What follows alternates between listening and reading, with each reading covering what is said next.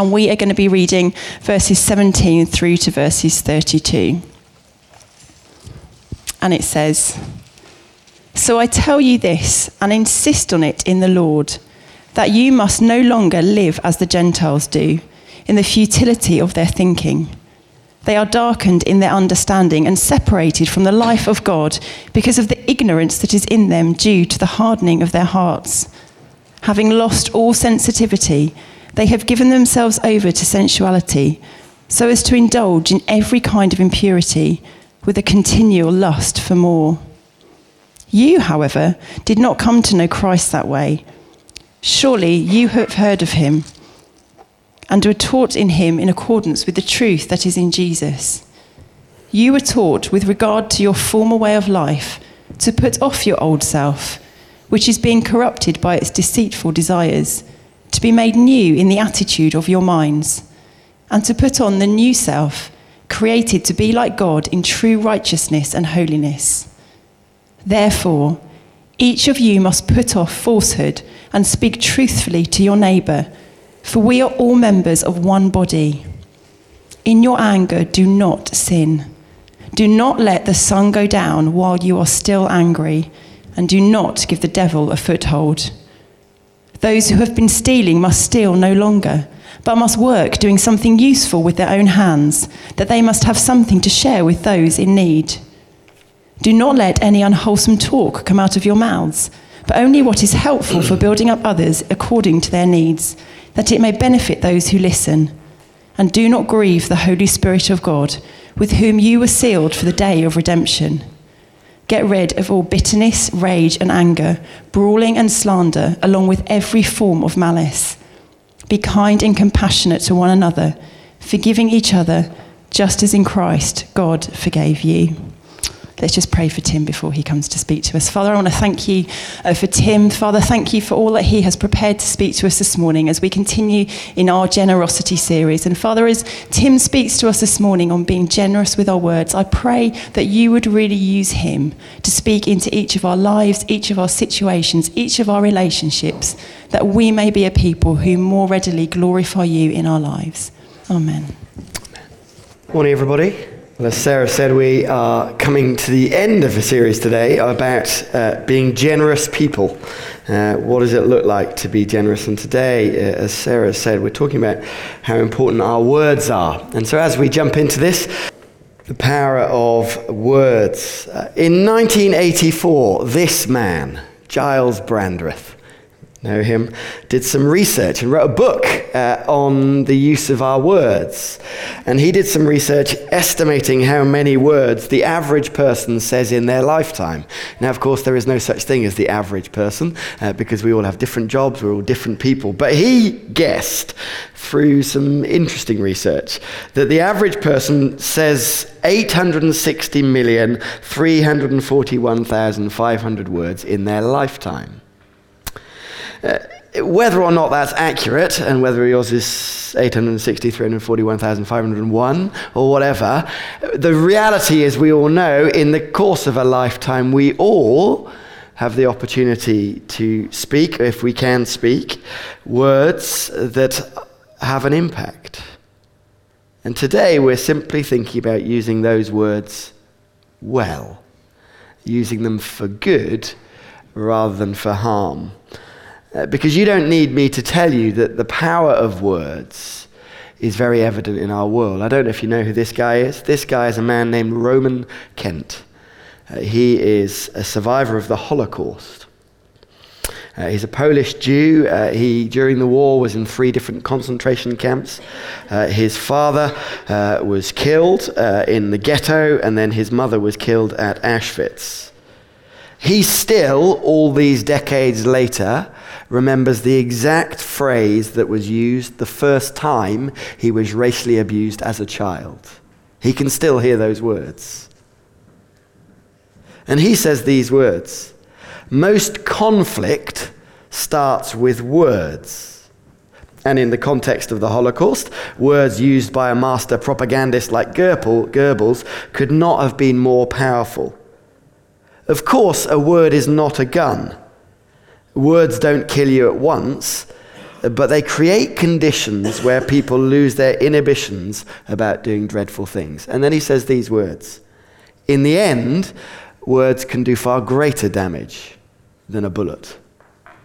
And interestingly, and I think challengingly for us, he goes on to say, I've noticed over the years that in relation to the Holocaust, in the media there's a tendency to sanitize the past. People say that, quote, 6 million people were lost or perished. They were not lost. They were not misplaced. They were imprisoned, starved, tortured, murdered, and burned. It was indifference and the silence of people which led to the Holocaust. I would tell people not to turn away to say something, because words can be used for good too. And many of us in our lives know the lasting damage that words can do. And if I was to guess, there are many people in this room right now that you have had things said to you or said about you that maybe even decades later still burn, still hurt, still tear. And perhaps some of us, if we're honest, have also said words that burn, tear, and cause pain, maybe even decades later. Later on, as Sarah's mentioned, there's an opportunity for us to pray into this. And for some of us, there is stuff that we still hold. And this morning, there is an opportunity to pray that God would set us free from those words that have caused us so much pain. But of course, words are not just powerful in a negative way. Proverbs in the Bible says death and life are in the power of the tongue. Death and life. And you don't need to remind you of the power of encouragement. Come on, you can do it. We've all been in situations where words we have said to somebody, we've seen their posture rise. Their confidence sort of grow as we've encouraged them and inspired them. I remember a little while ago being at Coxmoor Leisure Centre over in Kings Heath with Noah, one of my sons. And we were swimming, and if you know Coxmoor, they've got that kind of slide, I don't know what you call it these days, flume, whatever, those water slide things.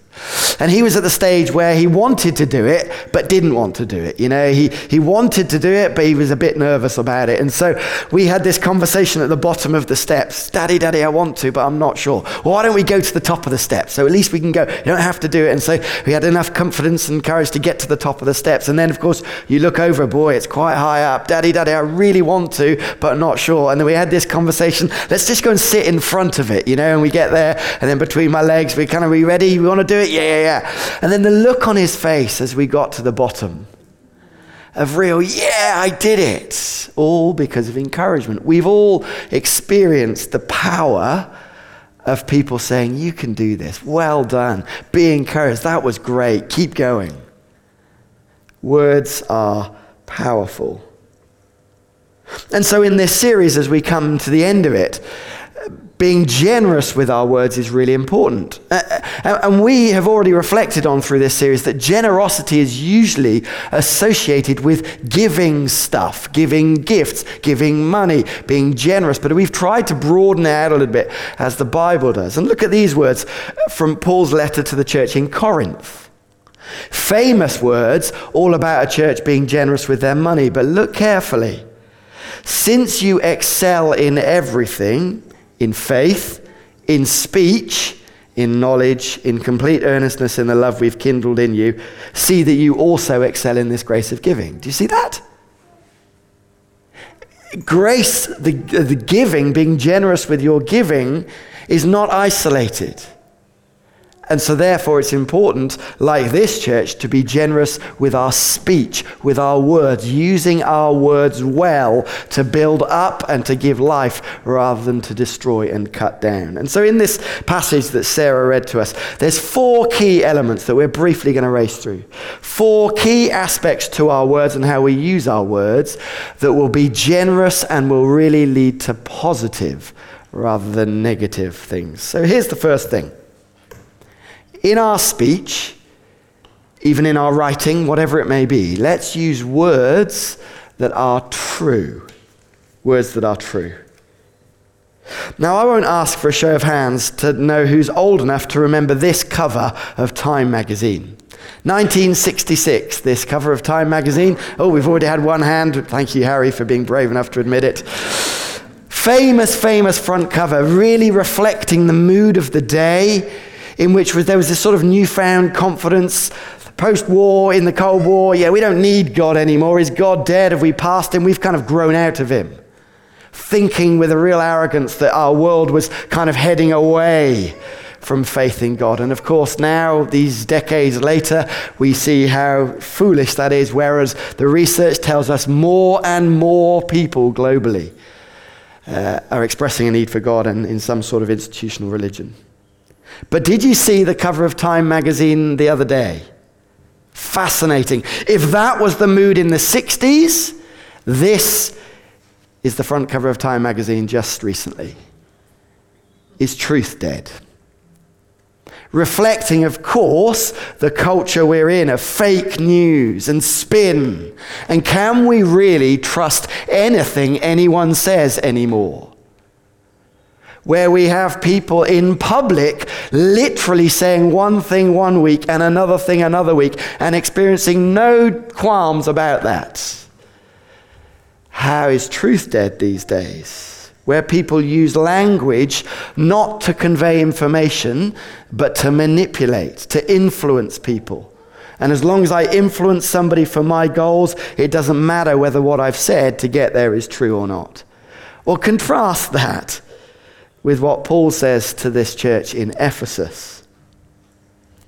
Therefore, each of you must put off falsehood and speak truthfully to your neighbor, for we are all members of one body.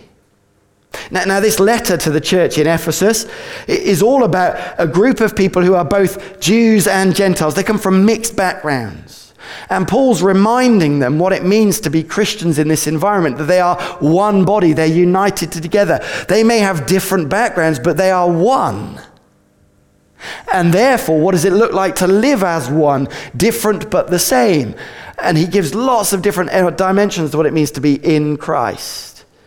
And in this passage, of course, he particularly refers to a number of things, including our speech. Put off falsehood, speak truthfully, he says. Or you could say, don't speak like this. Now, I won't ask for a show of hands, and hopefully none of us have ever been in court where we've done that. But the reality is, I'm guessing that many of us have used language, used words to convey something we want to, but we know deep down it was not the complete story. One author, Gary Chapman, used a really helpful visual picture of words in which he says you can either use words as bullets or as seeds. When we use words as bullets, we are the dominator. We want to achieve something. We want to win. We want to end this argument. It's an act of power, our words are. Whereas in contrast, in our relationships, the better way is to use words that are seeds. Words that flourish the relationship so that out of this conversation or whatever it may be, the relationship would grow rather than us achieving our end. Do you see the difference? And that's, of course, true when we think of speaking words truthfully, not with falsehood. Because often, when we're using words with our fingers behind our backs, it's because we don't want to bear the brunt. We want to achieve certain things for our ends, even sometimes well-meaning ends. But it's about us, rather than fostering the relationships all around. And there's two ways that this might appear, I think. I was reflecting on what this might look like in our lives. You can think of other things, but here's two ways that I reflected on. Firstly, there's a note of caution for those of us who give compliments precisely because we want compliments back. Now, I don't think I'm alone in doing this. But, you sort of say positive things about someone as a sort of fishing for praise back because you're feeling low or whatever it might be. There's nothing, it's normal. We all do it in one sense.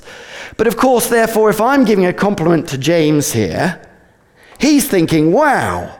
Whereas actually what I'm thinking is, it's all about me.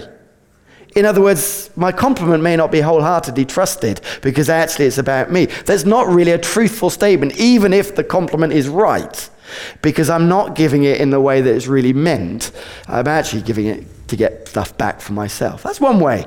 Speaking truthfully, we've got to have a caution with. But here's another way. For those of us who are Christians, and you can disagree with me after this, I look forward to the discussions. I think if we're encouraged to put off falsehood and speak truthfully, there's a note of caution if we have a tendency to sort of speak spiritualized mistruths. What do I mean by that?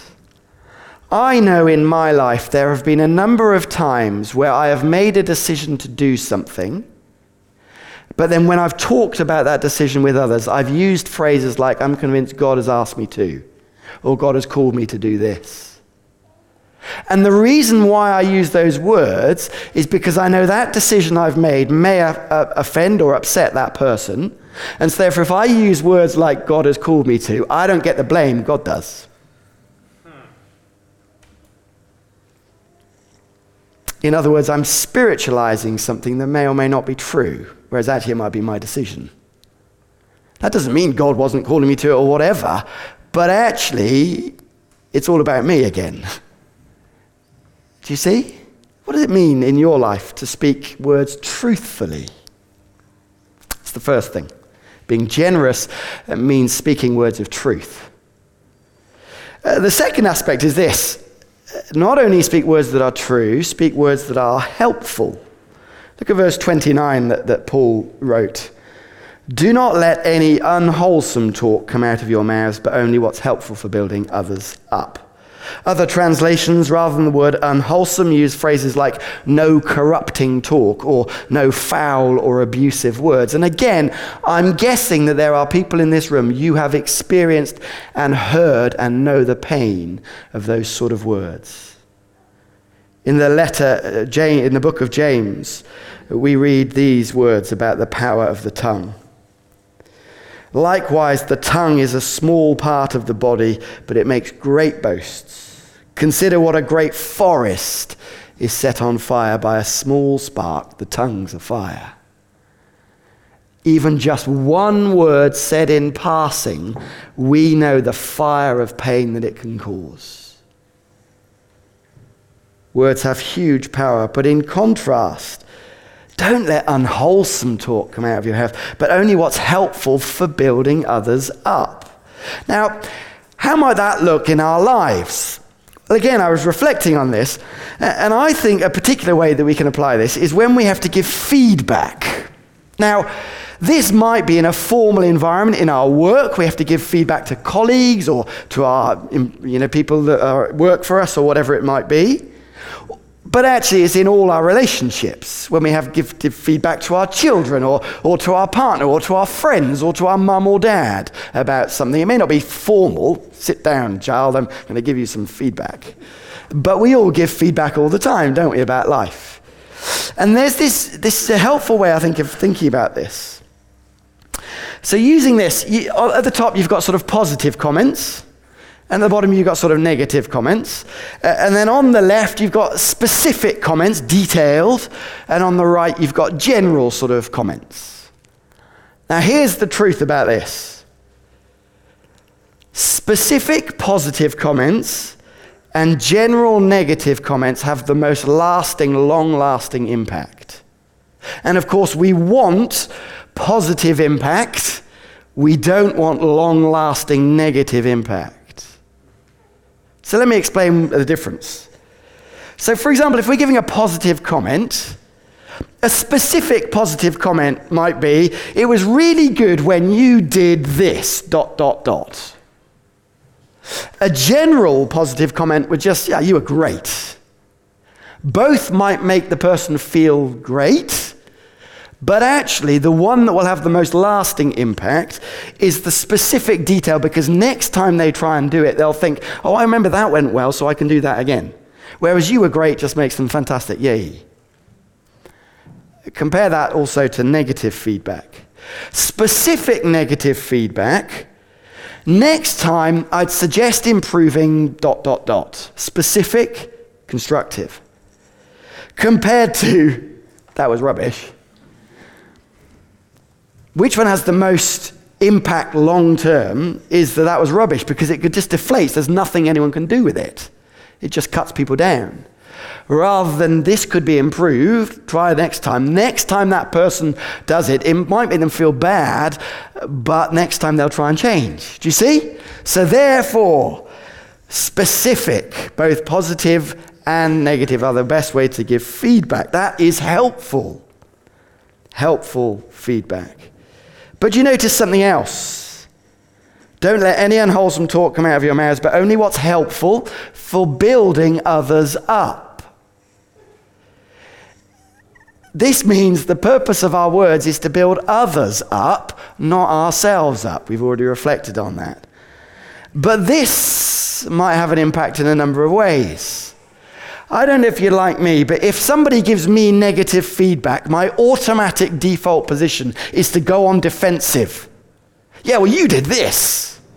How dare you critique me? You did this, don't you know? And of course, what that enables me to do is to sidestep any criticism because them. Whereas actually, if my words are about building others up in a helpful way, there's no room for defensiveness, is there? No room at all. So the words we give are about lifting people's heads rather than cutting them down. Somebody shared with me last week as I gave this message last week over at Queensbridge.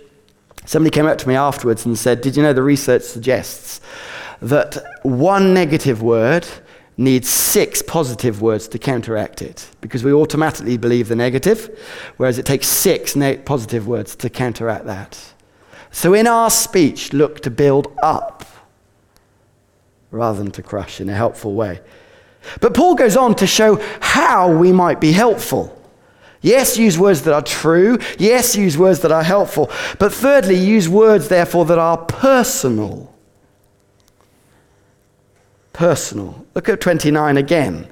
Don't let any unwholesome talk come out of your mouths, only what's helpful for building others up according to their needs, that it may benefit those who listen. It's about them, not me. And therefore, if I've given some feedback, some encouragement, but they've not heard it, it may not be their issue, it may be the way I need to communicate it. Because we're thinking about being personalized according to their needs, so that it might benefit those who listen.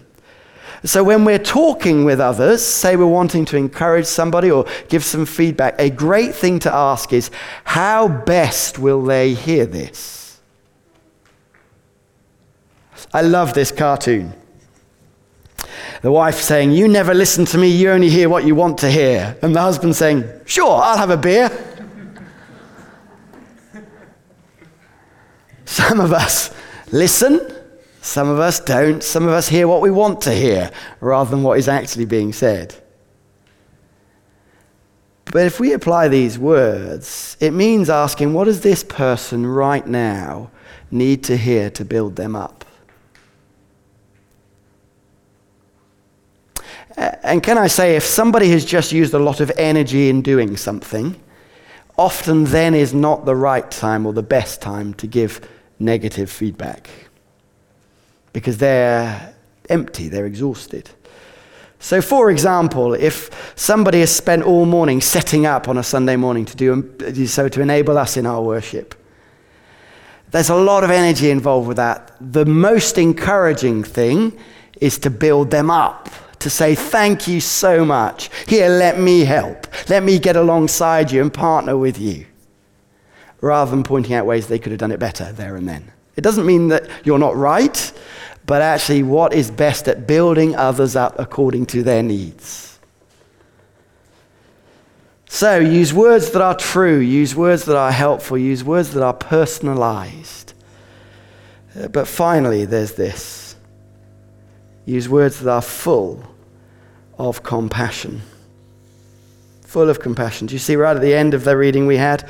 Get rid of all bitterness, rage, anger, brawling and slander, along with every form of malice. Be kind and compassionate to one another, forgiving each other. That word compassion literally means to suffer with someone. If I'm being compassionate to somebody, I am suffering with them. In contrast to that, of course, is brawling, slander, rage, anger, malice. Whereas suffering with somebody means I stand alongside them and says, we're in this together. We're not against, we're for going together. Kindness, forgiving.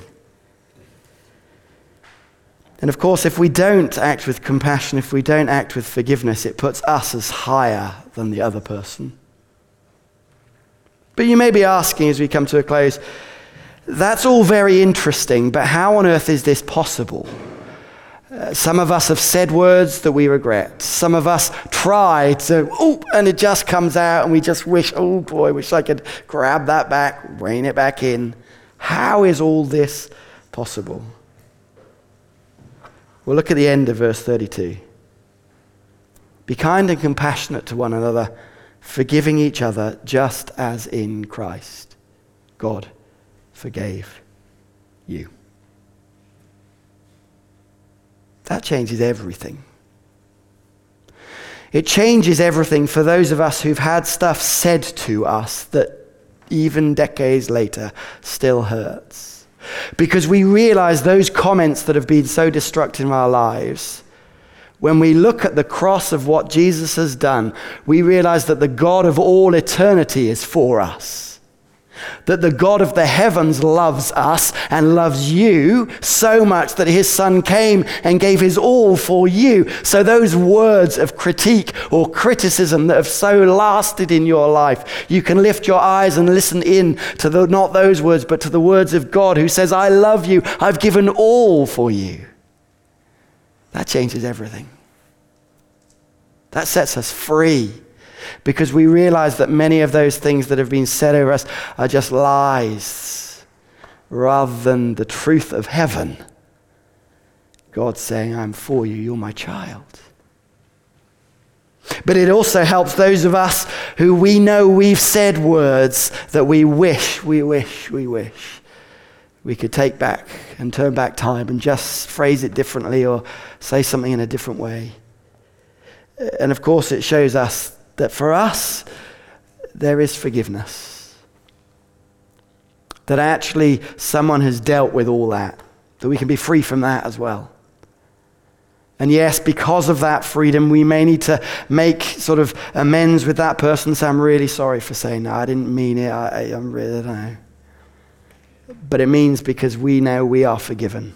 We don't have to pretend that we're better anymore. And so in a moment as we come to pray, there's an opportunity for us to respond. To this morning say, let's listen to God's words over us so that we then might speak those same words of hope, of compassion, of kindness and forgiveness to other people as one.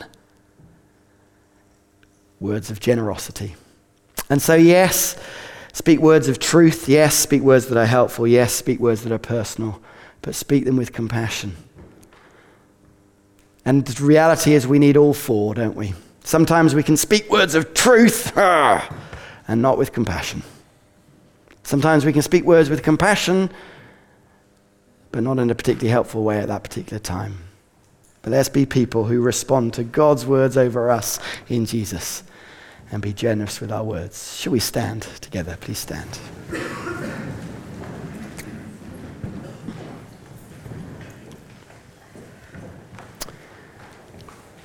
As Sarah had mentioned, there's an opportunity for us to pray. And I would guess that there are people here that you can still hear those words that people have said to you or over you or about you, and you want to be free from them. In a moment, as the band lead us as we respond, I'd love to encourage you to head to the back there, and the prayer team will be there. And it may be that you've never gone for prayer and it's seen a big deal for you to go. The reality is we're all in that boat, aren't we? And as such, it's a good thing to ask for prayer. People don't need to know the details, but you just might want to go and say, can you pray for me that I'd be free from something that's been said about me or over me? And for others of us, it may be that we know that we're the ones who've said those stuff, and we want to be forgiven, and we want to just be free from the guilt about that. Well, as we respond together, the prayer team are going to be at the back. Just come forwards to the back, and we'd love to pray with you. Let's pray. Father, we thank you. Thank you that that when we hear the words that you've said about us, they're words of love, of life, of hope, of healing, of forgiveness, that you call us your children, loved. And so, Father, I pray we'd hear those words, and therefore we would then speak those sort of words to those around us with generosity, wanting to lift up, to build up, pointing others to your amazing grace. Meet with us now, we pray, Holy Spirit. For the glory of Jesus we ask. Amen.